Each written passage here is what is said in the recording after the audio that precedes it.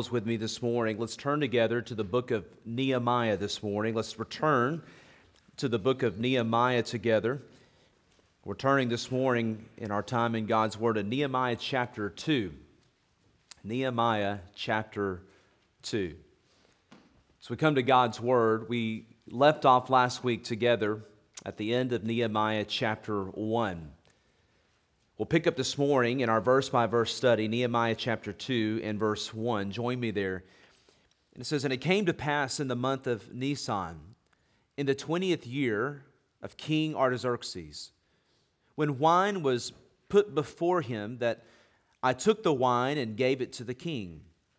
Now I had never been sad in his presence before.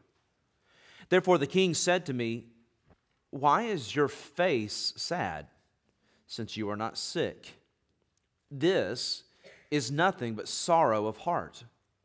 So I became dreadfully afraid and said to the king, 'May the king live forever. Why should my face not be sad when the city, the place of my father's tombs, lies in waste, and its gates are burned with fire?' Then the king said to me, 'Well, then what do you request?' So I prayed to the God of heaven. And I said to the king, 'If it pleases the king, and if your servant has found favor in your sight, I ask that you send me to Judah, to the city of my father's tombs, that I may rebuild it.' Then the king said to me," the queen also sitting beside him, "How long will your journey be? And when will you return?" So it pleased the king to send me, and I set him a time. Furthermore, I said to the king, "If it pleases the king, let letters be given to me for the governors of the region beyond the river, that they must permit me to pass through till I come to Judah. And a letter to Asaph, the keeper of the king's forests, that he must give me timber to make beams for the gates of the citadel, which pertains to the temple, for the city wall, and for the house that I will occupy and build." And the king granted them to me according to the good hand of my God upon me. Then I went to the governors in the region beyond the river and gave them the king's letters. Now the king had sent captains of the army and horsemen with me. When Sanballat the Horonite and Tobiah the Ammonite officials heard of it, they were deeply disturbed, grieved, that a man had come to seek the well-being of the children of Israel. This is the word of God. The grass withers, the flower thereof falls away, but the word of our God lives and abides forever. The title of the message this morning is The Proactive and Prayerful Life. The proactive and prayerful life. It may even seem as if those two things are at odds, a juxtaposition. Sometimes we find in our thinking wrongly that those who are prayerful are those who are Luddites. They are those who sit in ivory towers. They are those who are monkish. They are those who are passive. Those who pray are those who, we know we're all supposed to pray, but those who pray and only pray, they don't quite get it done. That's the way we think. It is. In fact, we can belittle prayer and the work of prayer, the means of prayer. And so we think, well, what we need in the culture, what we need in the church, what we need in society is those who are proactive. We need those who know how to get it done. And so we put our actions and our focus and our energies into action-oriented items and those types of things. And if we're not careful, we leave off the spiritual means of the source of power, which is prayer. So the title this morning, as we look at the text at Nehemiah's life, is this: the prayerful and proactive life. And I want to set before you that these two things go together. To be prayerful and proactive. They go together. And if you can only pick one, the best one to do would be to be prayerful. Better to be prayerful and not proactive and watch the hand of God at work than to be proactive and absolutely leave off prayer and to work in the realm of the flesh, which the apostle reminds us that those who are in the flesh cannot please God. The flesh profits nothing.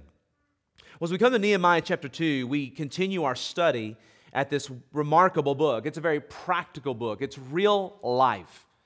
We come to a man who lives at a certain place at a certain time, and we're seeing how the Lord raises him up and uses him because of his faith.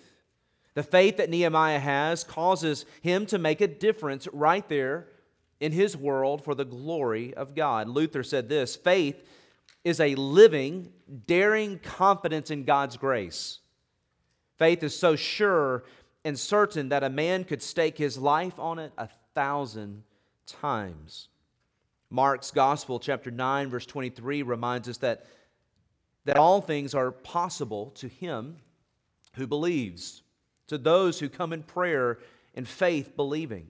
Matthew records in Matthew 17 that living faith can move mountains. What kind of mountains, LeGrand? Mountains like changing the heart of King Artaxerxes. So we look here at Nehemiah's life, we see that Nehemiah is faced with an impossible situation. He's 800 miles away from Jerusalem. Last week together we saw that he asked a question of his brothers, Hanani and others, and he received the report of the devastation of Jerusalem, the state of the walls and the glory of God. And he's grieved.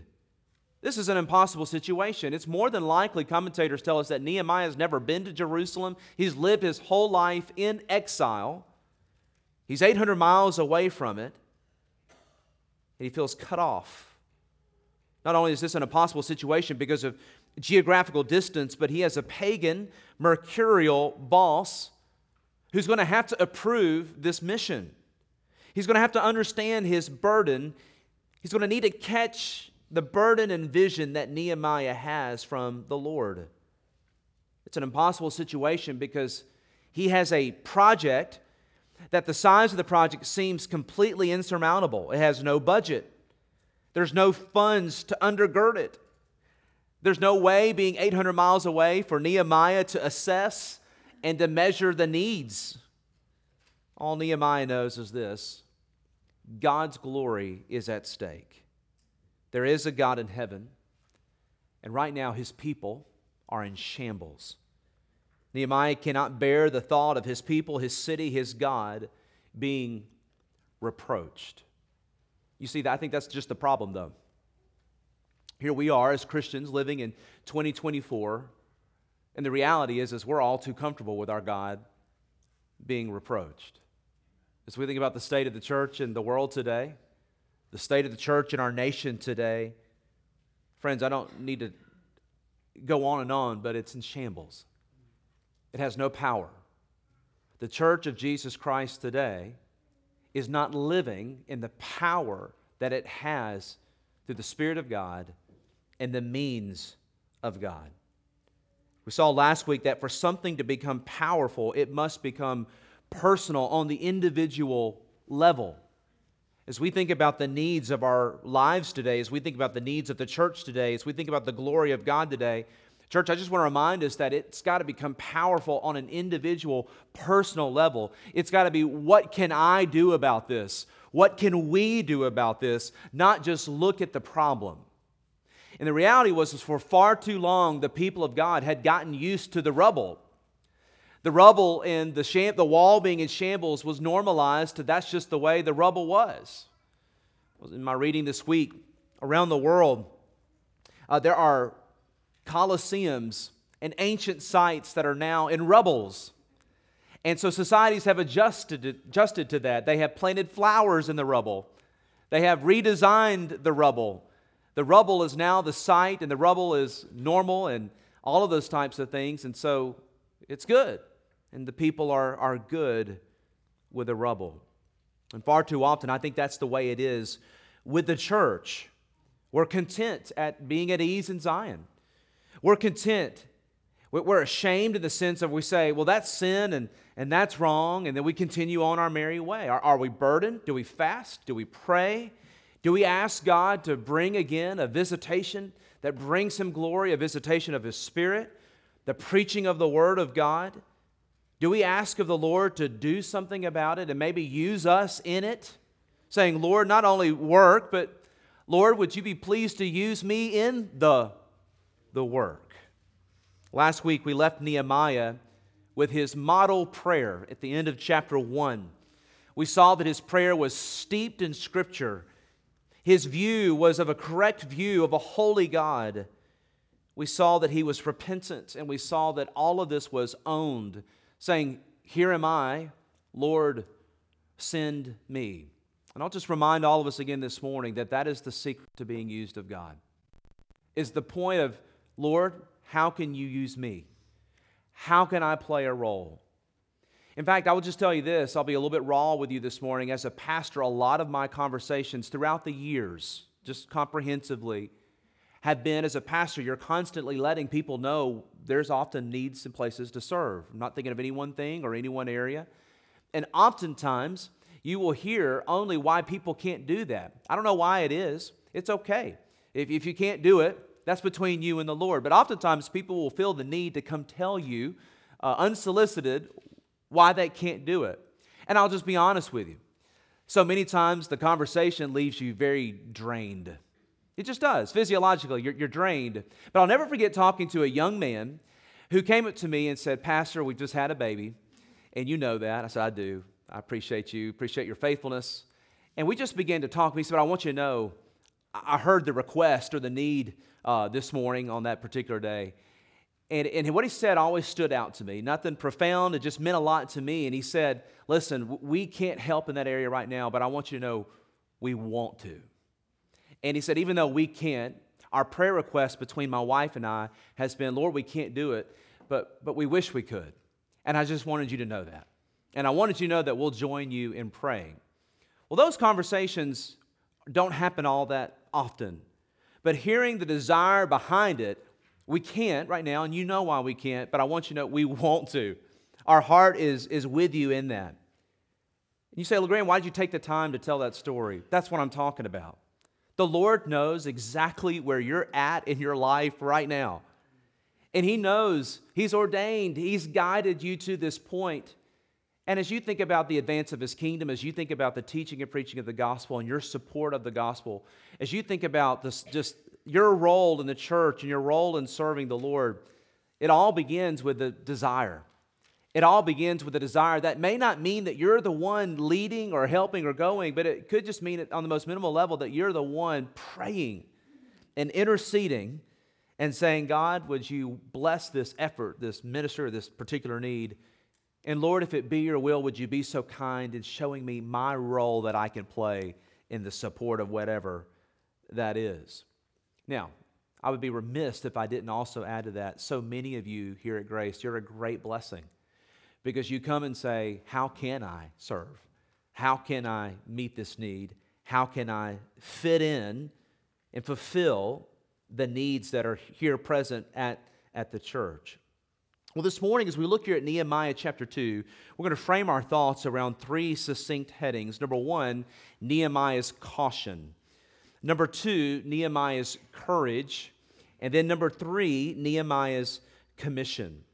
So our outline this morning that we'll walk through is number one, Nehemiah's caution. Number two, Nehemiah's courage. And number three, Nehemiah's commission. First of all, I want you to note, number one, Nehemiah's caution as we look into chapter 2, verse 1. As we see the scene unfolding before us, there is a gap between chapter 1, verse 11, where he ends, it says, for I was the king's cupbearer. There's a gap that I'll come to in just a moment between there and chapter 2, verse 1, where it says, and it came to pass in the month of Nisan, in the 20th year of King Artaxerxes. Here's what I want us to understand here with Nehemiah's caution. Nehemiah had to wait. Nehemiah had to wait. In fact, true faith in God brings a calmness to our hearts that says, Lord, would you lead my steps? And prevents those of us who can sometimes be impulsive or hasty. True faith in God prevents us from rushing into what only God can do. The open doors that cannot be kicked down, but the doors that God must open for us.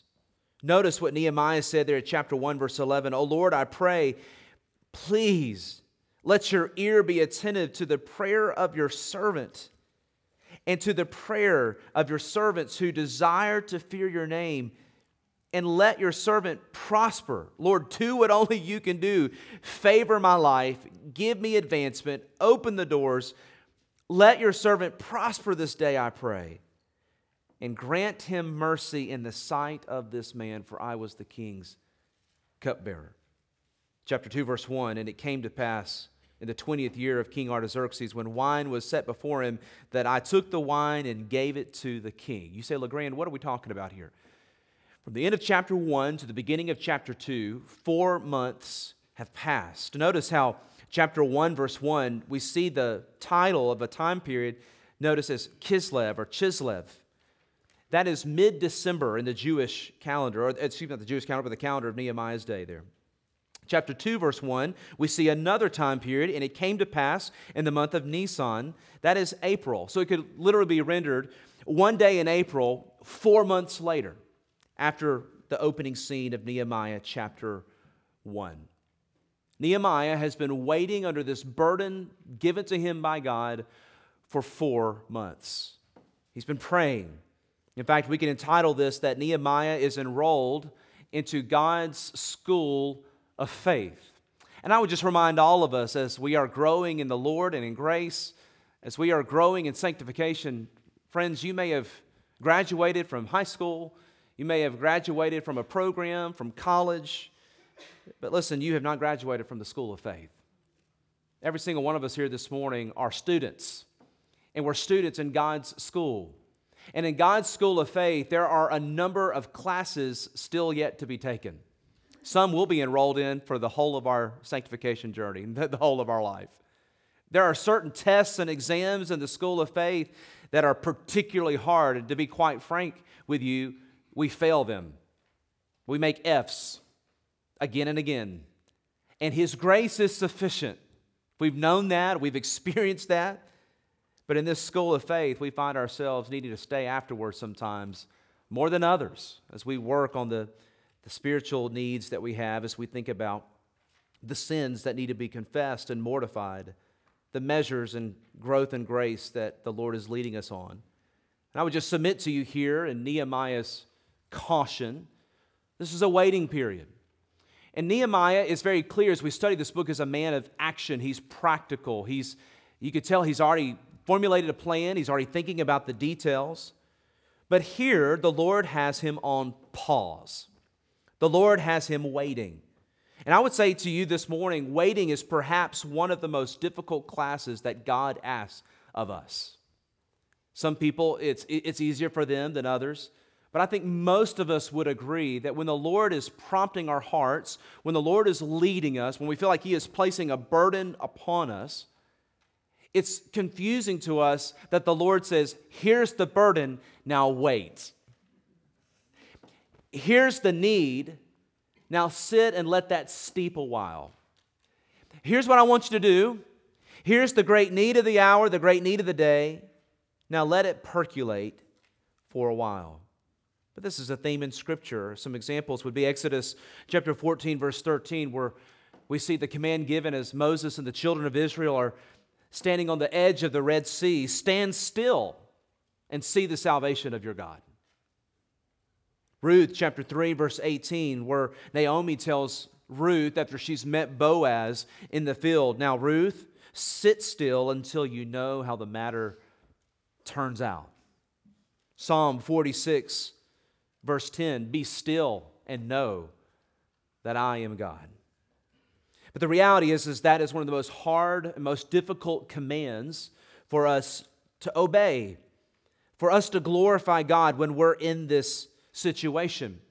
But I would also submit to you that it's in the waiting that God wants us to avail ourselves primarily to the discipline of prayer, seeking His face, growing in intimacy and in power with the Lord our God. And church, I just want to remind you this morning that when you wait on the Lord in prayer, you are never wasting your time. In fact, you could say it like this: when you spend time with the Lord in prayer, you're investing your time. God is preparing you. God is preparing your family. God is preparing others involved in the situation.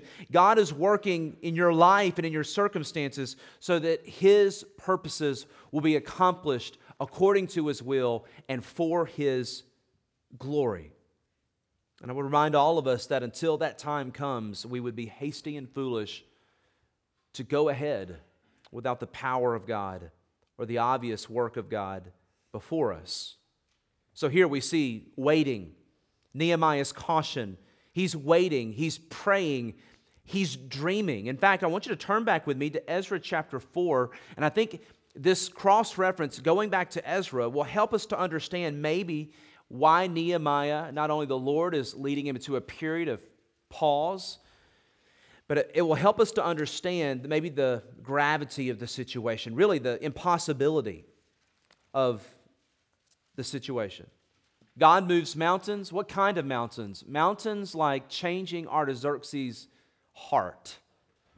Well, we need to understand what we're talking about. So go back to Ezra chapter 4.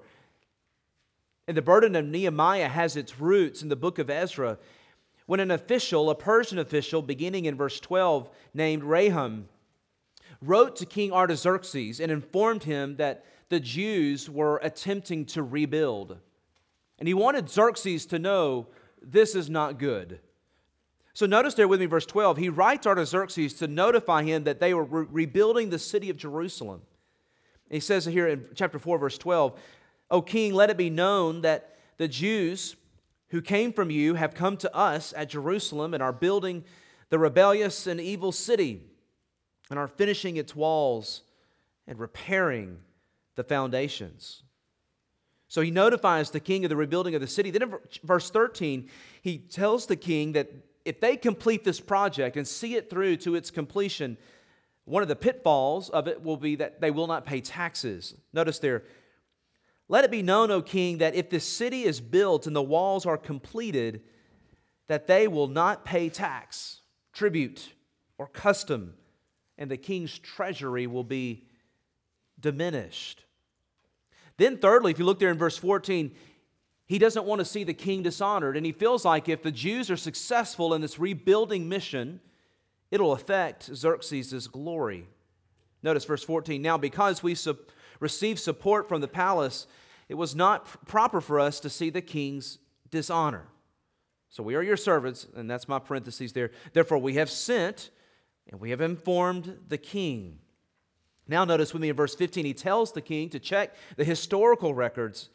And if he did that, if he had his minions do that, his scribes and historians go back in the record, they would find that Jerusalem was a rebellious city who would be hurtful to the king. In fact, this is why it was destroyed, according to this official, in the first place. Notice, if you go back and search, that a search may be made in the book of the records of your fathers, you will find in the book of records and know that this city is a rebellious city, harmful to kings and provinces, and that they have incited sedition within the city in former times, for which cause this city was destroyed. Now we inform the king that if this city is rebuilt and its walls are completed, the result will be that you will have no dominion beyond the river. Well, what was the result? The result was that King Artaxerxes ordered that the project cease and desist, that it be absolutely stopped in that moment. Beginning there, continuing in verse 21, it says, "Now give the command to make these men cease, that this city may not be built until the command is given by me." Notice that phrase, that it not be built, cease and desist, until the command may be given or is given by me. We won't continue in Ezra chapter 4, but Rahum, and continuing that rest of that passage, details for us that he goes on to do just exactly that. So let's go back to Nehemiah chapter 2. This is the background. The king has ordered Jerusalem to cease from being rebuilt. This is the law of the Medes and the Persians. And the only thing that will change it is if the king has a change of heart. If the king orders permission for Jerusalem to be rebuilt. Let's just be honest. this is a situation that is impossible. This is the type of situation that you look at and you say, God, if you don't work, this will not happen. Nehemiah is praying. Nehemiah is fasting. Now, there's no doubt Nehemiah is thinking, this will never work. There's no doubt Nehemiah is his own worst enemy as he's thinking thoughts of failure. He's dooming the task in his weaknesses.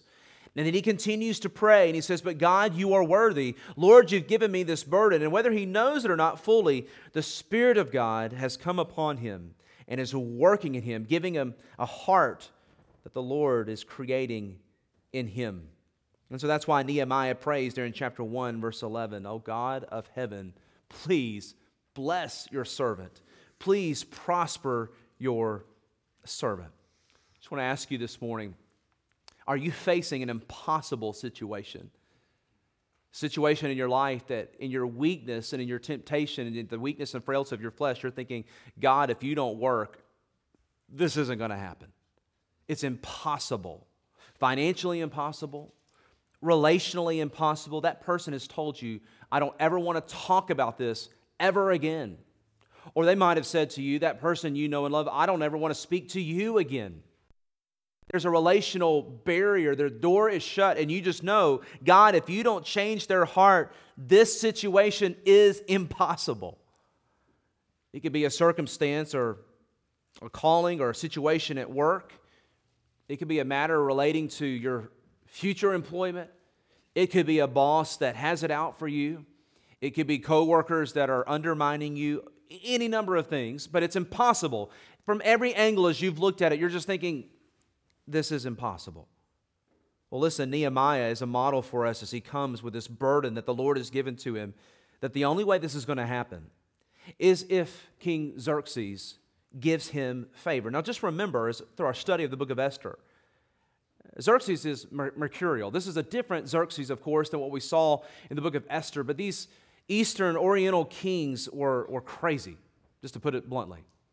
You never knew what kind of attitude you were going to find them in, what kind of mood you would find them in. They lived in echo chambers. They truly believed they were gods. They would order deaths of people and men, sometimes their own wives, just because they could.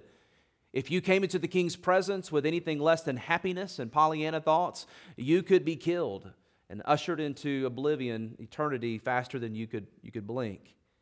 If Nehemiah were to come and to say, hey, Artaxerxes, I want you to give me favor, give me leave to go rebuild my hometown that is under your subjugation, under your control, that could be seen as disloyal. That could be seen as a threat to the kingdom. So Nehemiah is battling this tension of a burden of God that's been placed upon him and trying not to catch Xerxes on a bad day, or more specifically in a bad second or a bad moment. What you could describe this is the fear of God versus the fear of man. As we looked at last week, when the fear of God captures our hearts, it controls our hearts, the fear of God overrules every secondary or every lesser fear. Proverbs 29:25, the fear of man brings a snare, a trap, but whoever trusts in the Lord shall be safe. What do we do with people that we fear? What do we do with situations that are impossible but God? Well, Oswald Sanders in his book Spiritual Leadership helps us here. He has a wonderful thought summary that says this: it is possible to move men to God through prayer alone. Now, that's an unusually constructed sentence. I'm just simply quoting it, but I'm going to say it again. Oswald Sanders, it is possible to move men to God through prayer alone. Difficult people, impossible situations. The reality is, the question we need to ask ourselves is, am I just simply talking about it, or am I praying about it? I think if we're honest, sometimes we'll just find ourselves trying to find the answer within our own wisdom and our own abilities. Or we'll talk about it. We'll try to talk to those that we know and try to gain wisdom and glean wisdom from peers and friends and people that can help us to have insight. But if we're honest, far too often we're talking to others more than we're spending time in intercessory prayer. It's in this 4-month window that I truly believe that Nehemiah doesn't just pray a one-off prayer and then abandon that and continue on his merry life and losing his burden, enjoying his cush job in the palace. But it's during that 4-month window that he is processing. He's wrapping his mind around the scope of it all. He's dreaming. I think he's truly dreaming about what God could do. He's also dreading. He's praying. And he's slowly overcoming his fear of the king.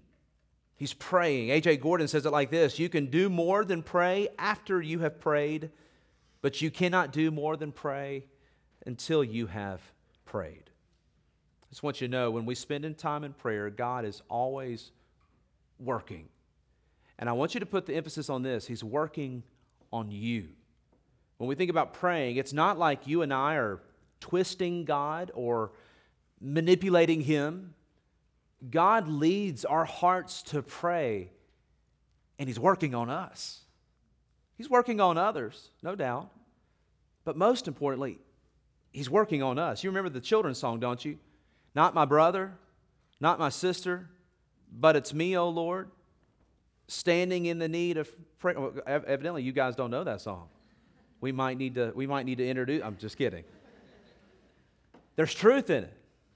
It's not Hannah and I, not my brother, not my sister, but it's me, O Lord, standing in the need of prayer.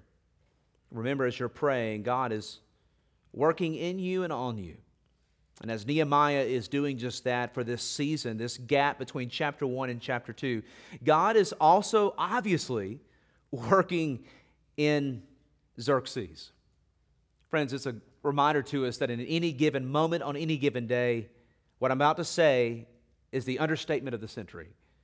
But God is doing an unfathomable work on a myriad of levels to accomplish His work for His own glory.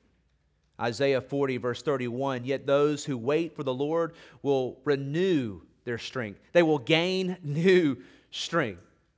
Prayerful, yet proactive.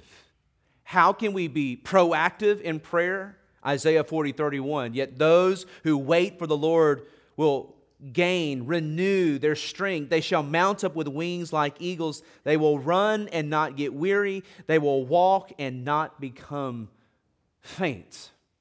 God is preparing His man for the work. So number one, Nehemiah's caution. Secondly, Nehemiah's courage.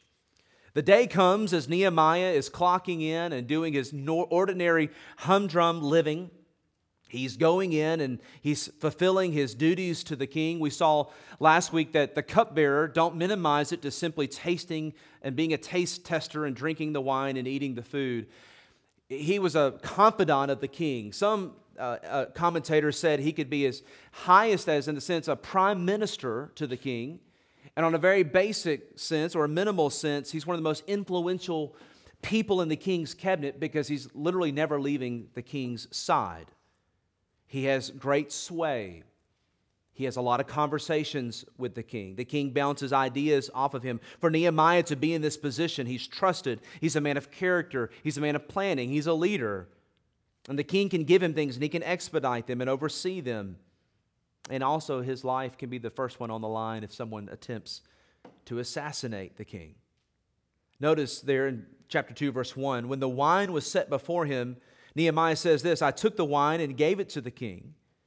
Now, I had never been sad in his presence before. Therefore, the king said to me, why is your face sad, since you are not sick? This is nothing but sorrow of heart. We don't know how long Nehemiah has been both carrying the burden and serving the king. No doubt there are times the king is out of the palace. He's not present. There's times where he's in. We don't quite know what the schedule was. But what Nehemiah makes clear is that he has been able to carry this burden before the Lord, but yet it's not been visible on his face. This has been between him and the Lord alone, as Jesus instructed. This type of burden has been one he's been taking before the throne of grace in the prayer closet, in the hidden place, in the hidden man of the heart. But like all of us, when your husband or your wife says, what you thinking about? And you say, what are you talking about? You're at dinner and your mind has wandered off and you don't even realize it, but you're in another place even though you're here. Even though you're here, you're not really here. Nehemiah is evidently in a situation to where his face reveals his heart. Just like Proverbs 15, verse 13 says, by sorrow of the heart, the spirit is broken. Nehemiah finds himself in this broken state where the king is seeing it. That's a reminder to us that the Christian is one who lives his life not only before men, but he lives it before God, before the face of God. And now, as he's living coram Deo before the eyes of God, a life of integrity, a life of prayer, now he comes and his heart becomes aligned with his face, or his face becomes aligned with his heart. And the king asks him of this burden. Now, evidently, Nehemiah had a certain type of personality. Some people are the type of people that are steady eddies. They're not necessarily emotionally up and down. We're all emotional, physiological creatures. We get that. But evidently, Nehemiah was a steady, consistent person. That was his bent. That was his personality. The king knew what to expect from him, and he did not know what to expect from the king. But here we see Nehemiah's fear of God and courage in Yahweh, enabling him to do a very difficult task. I want us in the subheading to notice this. Nehemiah's courage enables him to speak the truth. Notice with me verse 3. And look at Nehemiah's just transparency and his honesty. Even though he is a leader, even though he's a spiritual man, he's not John Wayne. And you know what I mean by that. He's not evoking some type of image that is in one gear. Here in his journal, led of the Spirit, he reveals to us, so I became dreadfully afraid. At this moment, when the king asked him this question, all of a sudden, he is controlled with fear. He's been analyzing this. He's been thinking about this. He's been preparing for this. He's ready for this. But it's a reminder to us that even in all these moments, no matter how spiritual you are, sometimes there's a frog in your throat. And here he reveals to us, I became dreadfully afraid. Now notice his respect. Sometimes people lose the tension that is present as we think about serving earthly masters. And yet all of a sudden that's just taken away or dissipated because we're serving Jesus. Do you know what I mean? Sometimes people become so spiritual they begin to treat their bosses like jerks for the sake of the mission. And here Nehemiah models for us there's a respect to both King Xerxes and there's reverence and worship for the God of heaven alone. But God has put Nehemiah right where he's at. Notice what he says, may the king live forever. This is respectful, but it's also expedient. In other words, king, I'm not in the middle of a plot to take your life. So just because I have a sorrowful, broken heart, don't think for a second that I'm caught up with guilt or I'm scared or I'm trembling because there's poison in the cup. So know that my wish and my desire is may the king live forever. But notice his courage. Again, Nehemiah's courage enables him to speak the truth. All of a sudden, in the fearful, hidden man of the heart where he says, and I was suddenly afraid, what happens? Why should my face not be sad? When the city in the place of my father's tombs lies in waste, and its gates are burned with fire. I think immediately God, as Nehemiah will confess in just a few verses, his hand was upon me. I think the king witnesses boldness. The king knows what type of boldness this is. The king knows the courage that's being revealed. The king knows Nehemiah very well and no doubt respects him and knows that Nehemiah respects him. This is huge. Just like it was huge for Esther to risk her life and to come into the presence of the king uninvited, as we saw a few weeks ago. May the king live forever. Why should my face not be sad? You know, we live in an age that's trying to put Band-Aids over their souls. Our culture and our society wants people to think that you're the master of your fate that if you just think positive self-help thoughts, that'll help you overcome your guilt before God. Say daily verbal affirmations to yourself. Now listen, I'm not ultimately against those things. What I'm just trying to tell you is that they don't replace the grace of God in Christ that we so desperately need. And so as we go into our work weeks and as we go into our days, if you're truly a child of God, friends, there's going to be times you're just broken. You're grieved. And I'm just going to tell you, the people in your life that God has graciously put into your life, they're not always going to understand it. And they're going to say, what's wrong with you? Why is your face so sad? Come on, we don't need all that. Hey, don't be a drain. Don't be an energy vampire. We all know what those are. We're not espousing to be one of those, but you get the idea. They only know the world through self-help lingo and ideologies. And there's times in our life where we just got to say, why should my face not be sad? I'm broken. I'm grieved because my Lord and Savior Jesus Christ is blasphemed. Well, we see Nehemiah's courage enables him to speak the truth. Moving quickly, Nehemiah's courage comes from God. There in verse 4, notice, then the king said to me, what do you request? So I prayed to the God of heaven.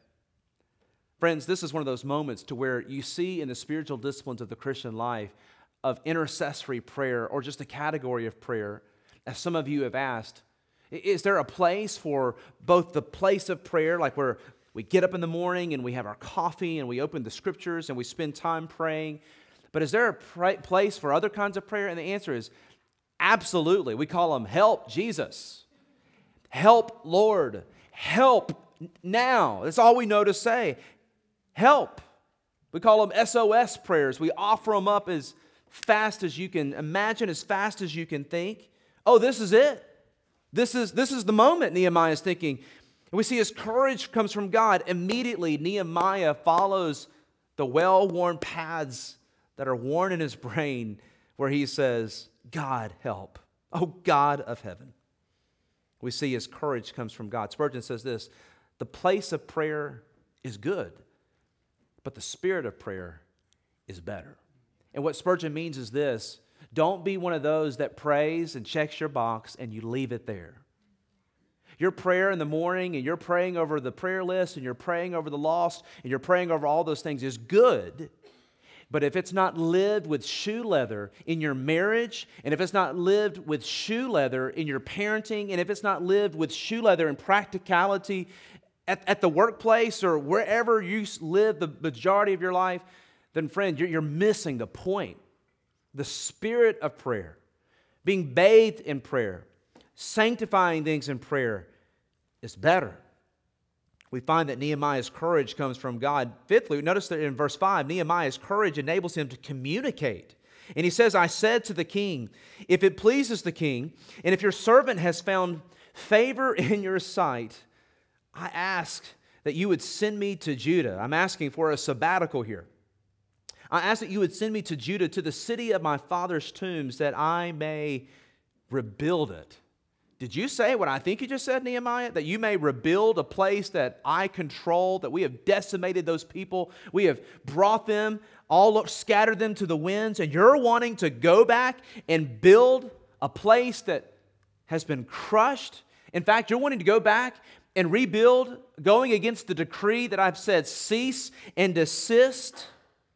Now, there's two things happening here. We cannot minimize both. One is the favor of God. One is the sovereignty of God at work in the heart of the king. And you know what's coming next, because it's appropriate. The heart of the king is in the hand of the Lord, and he turns it however he will. We cannot underestimate that. We also cannot underestimate Nehemiah's character, a life that goes with this request, a man that's faithful in the charge that God has given to him, where the king would say, sure, Nehemiah, listen, I love you. I respect you. You're a faithful servant. Sure. Now, maybe it's a stretch for to imagine the king saying, I love you. I'll admit that. Maybe I said that too flippantly. But it's obvious that Nehemiah has a relationship and character and rapport with this pagan king. So to try to minimize that would really be to do all of us a disservice this morning. What are you trying to say, LeGrand? Here's what I'm trying to say is your reputation matters. Your character matters.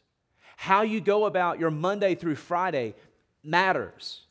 If you serve the Lord in a particular way, this evening, if you set aside time to do intentional ministry, as we've been praying about, as we've been desiring to be used of the Lord, to have particular meetings and conversations, but you're a jerk at work, you're frequently late, or whatever the Holy Spirit applies, listen, you're missing the point. You're missing the point. Here we see Nehemiah's life backs up his request. And the king looks to him as he's communicating this request. If I found favor in your sight, would you send me to Judah, to the city of my father's tombs? Notice the king's response in verse 6 is one of being pleased. God has turned his heart. The king is pleased with this request. He's not threatened by it. This speaks of rapport and a long-standing relationship. In verse 6, it says this, then the king said to me, now notice here, the queen also sitting beside him, the king said to me, how long will your journey be? And when will you return? So it pleased the king to send me, and I set him a time. I hope I'm not reading into this text too much, but it seems to me as if the king is realizing and understands that Nehemiah has been a faithful servant, has sacrificed, has done everything the king has asked of him, and now is a chance for the king to show him a tangible expression of his gratitude. Again, talking about impossible situations, a mercurial leader who can just kill people on the spot.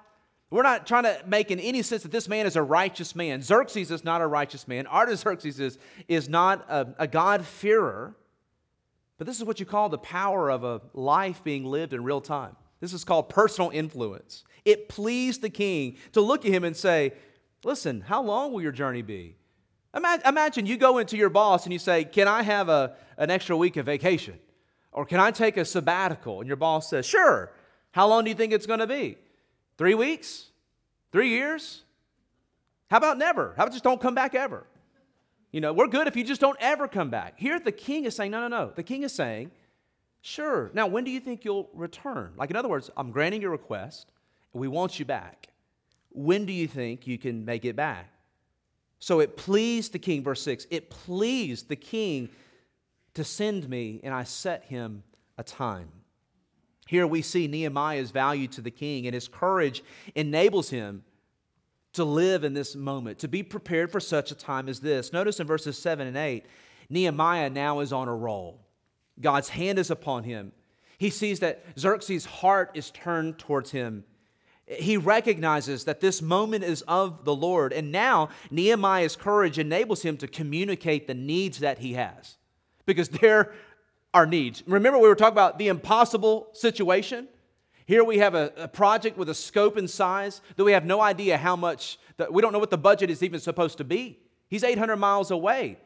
How does he know what to ask for? But it's obvious that as Nehemiah, has been prayerful, he's also been proactive. He's been thinking. He's been planning. He's been saying, God, I'm plowing the rows. Would you bring the rain? Lord, I'm pulling the seed out and I'm walking out, preparing, I'm staging, I'm dreaming. It would look like this: 1, and then 2, and then 3, and then 4. But Lord, the whole time, you've got to work or this thing. If you don't bring the rain, it's all lost. Nehemiah is proactive and prayerful. And here we see the proactive side of it all. He's ready. He's pregnant in his response with meaning of saying, boom, boom, boom, boom. He says, listen, O king, if it pleases the king, let letters be given to me for the governors of the region beyond the river, that they must permit me to pass through till I come to Judah. And a letter to be sent to Asaph, the keeper of the king's forest, that he must give me timber to make beams for the gates of the citadel, which pertains to the temple and for the city wall and for the house that I will occupy. He's thought enough to know I've got to stay somewhere. If I'm going to be the project manager over this project, there's no Hampton Inns. I need wood. I need timber. I need provisions. So I need wood for the temple, the wall, and the house that I will occupy. And the king granted them to me.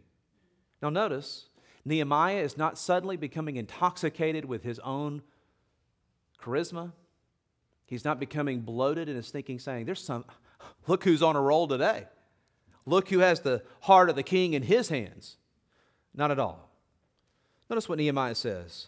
The king granted them to me according to the good hand of my God upon me. Nehemiah asked the king for two things: for certificates, passports, letters, authorizations, because he knows he's nobody. Who is he? He's the son of Hakaliah, the brother of Hananiah. He's the king's cupbearer. And as he comes asking for timber and wood, as he pulls up and says, here's the work order, here's what we need, they're going to look at him and be like, and who are you? Who do you think you are? Nehemiah's already thought through all of this. Last week we mentioned this, unconscious preparation. God has had Nehemiah in the throne room, watching leaders from all over the empire come do business with Xerxes. He's seen how this stuff works. He's seen people come and go. He's seen people go and have not thought through the articles that they would need. And they came back, King, I need a certificate from you so that Asaph will let me have the wood that we need for the project. King, we forgot to ask you that. And Nehemiah's thought to himself, check. You say, what's your point? The point is this, is God is always preparing you for what He wants you to do, and none of it's wasted. You may be asking yourself, why am I sitting here as the king's cupbearer? And the Lord will reveal in His time that preparation is not going to be wasted. He's working in you. He's working on you. He's working all around you.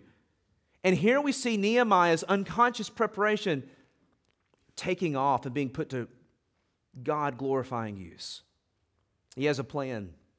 He asks for all of these things, and the king goes above and beyond and even provides them. If you notice in the following verse, he sends soldiers to go with him. Notice verse 9, then I went to the governors in the region beyond the river and gave them the king's letters. Now the king had sent captains of the army and horsemen with me. It's estimated that his journey would be an 800 to 900 mile journey, one way. And he sends soldiers to protect the mission. Well, that leads us lastly to number 3. Not only Nehemiah's caution, Nehemiah's courage. Number 3, I want you to note Nehemiah's commission. Again, we notice there in verse 8, the letter to Asaph, the keeper of the king's forest, that he must give me the timber to make beams for the gates of the citadel, which pertains to the temple, the city wall, and for the house that I will occupy.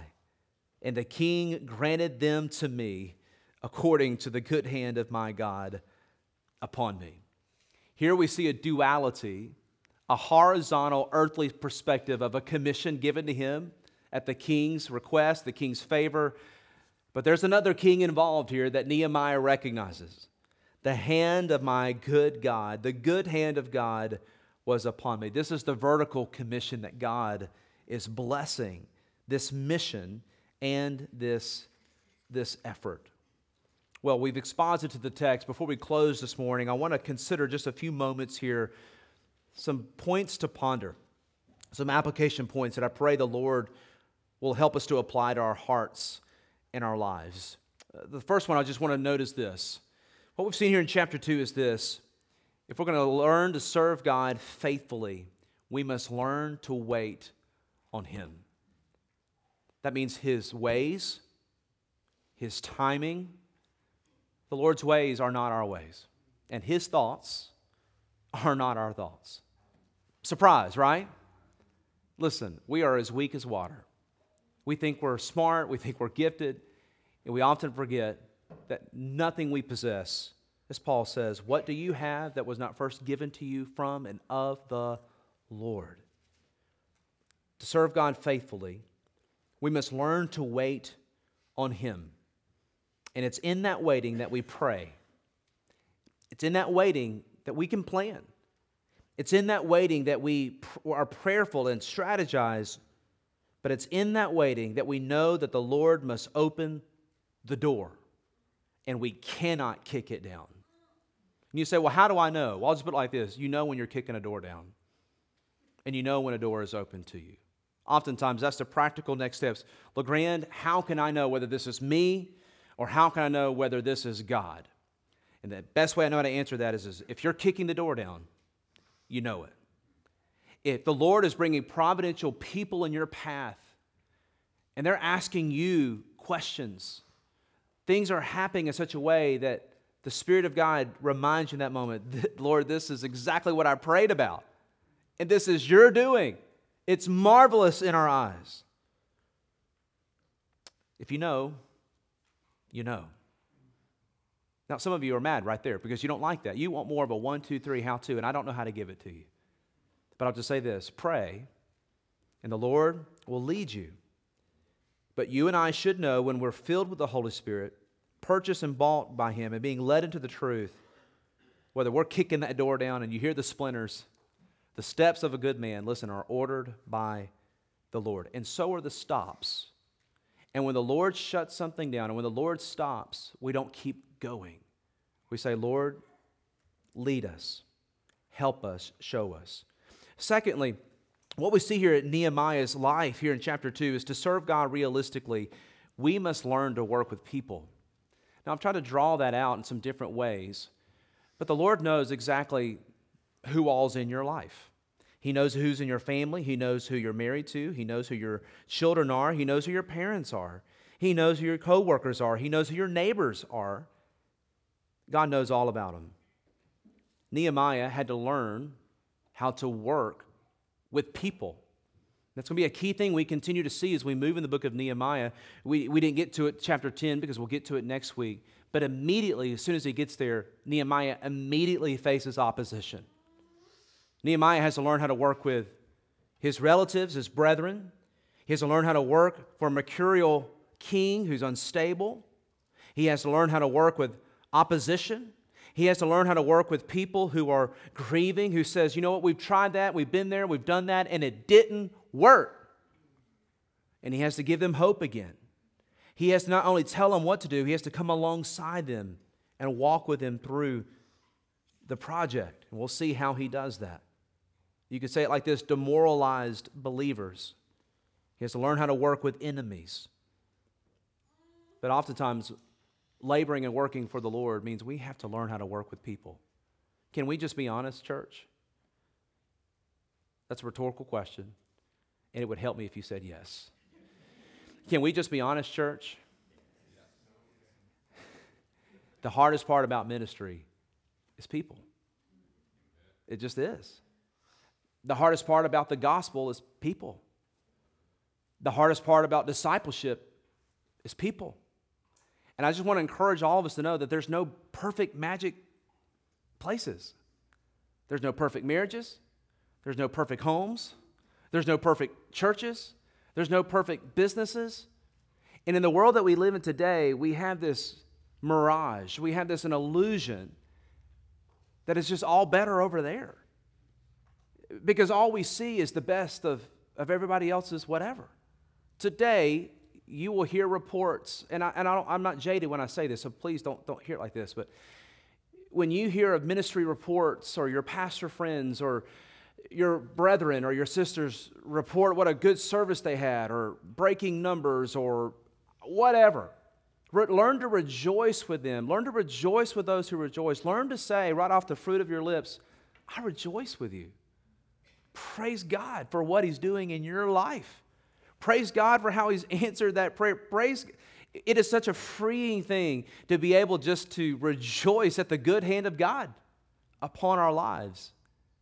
But don't think for a second that there's no problems there. Don't think for a second that all glitters is gold.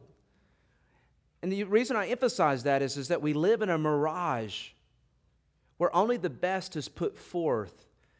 But you didn't see all the messes today. You didn't see all the difficult conversations. You didn't see the people that didn't show up. You didn't see we don't post that stuff.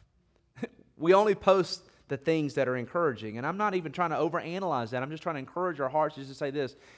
This world is a mirage, but I want to encourage us in that look, listen, friends, this right here is real. This up here is not real. This right here is real as we pray together, as we shake hands together, as we talk to each other, as we carry one another's burdens. We have to learn in the work of the gospel ministry how to learn to work with one another. And we'll see this example in Nehemiah's life. In conclusion, I will have two final points. Fourthly, remember this: God's delays are not God's denials. God's delays are not God's denials. And whatever it is you're praying for and God has not answered yet, don't grow discouraged. Learn to trust in His wisdom and in His response. His no is an answer. We often think of the Lord's answerings to our prayer requests. Well, the Lord didn't answer our requests. He's silent. Well, that's an answer. It may be a delay, but it doesn't mean always a complete denial. Just learn to trust Him and to walk with Him. And the final thing I want to leave with us this morning as we apply this text is simply this: the hand of my God was upon me. How do you explain anything in your life? How do you explain your salvation? How do you explain you? How do you explain your being here this morning? How do you explain any measure of profitability at work? How do you explain any success on the court? How do you explain the joys of your life? How do you explain anything and everything? It's this: the hand of our God is upon us. The hand of our God is upon me. The hand of our God is upon you. Friends, this is humbling. This causes us to recognize that we are nothing and can't do anything apart from Him. Nehemiah's succinct statement: the hand of my God was upon me. Because of Nehemiah's confession of that reality, he can do what God has tasked him to do. Let's pray together.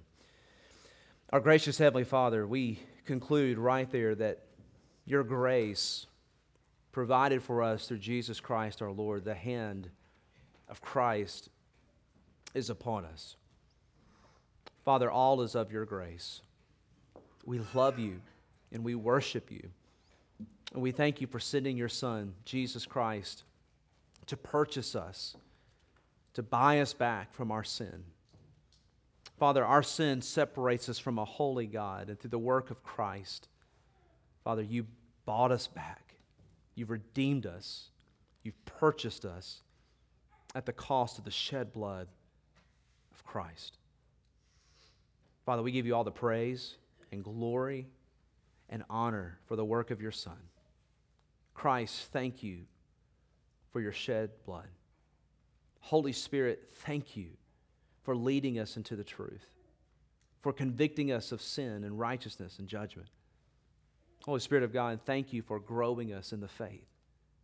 Thank you for opening our eyes, leading us, convicting us, prompting us, emboldening us. Father, all of these things are the work of our good God, your hand being upon us. So we look to you with eyes of courage and hope and faith.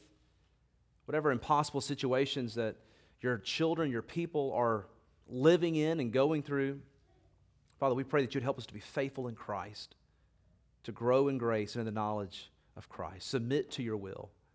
Be led of your Spirit, saying, God, would you help us to honor you in this trial, in this joy, in this circumstance? Would you help us to do it as unto the Lord and not unto men alone? It's in Christ's name we pray.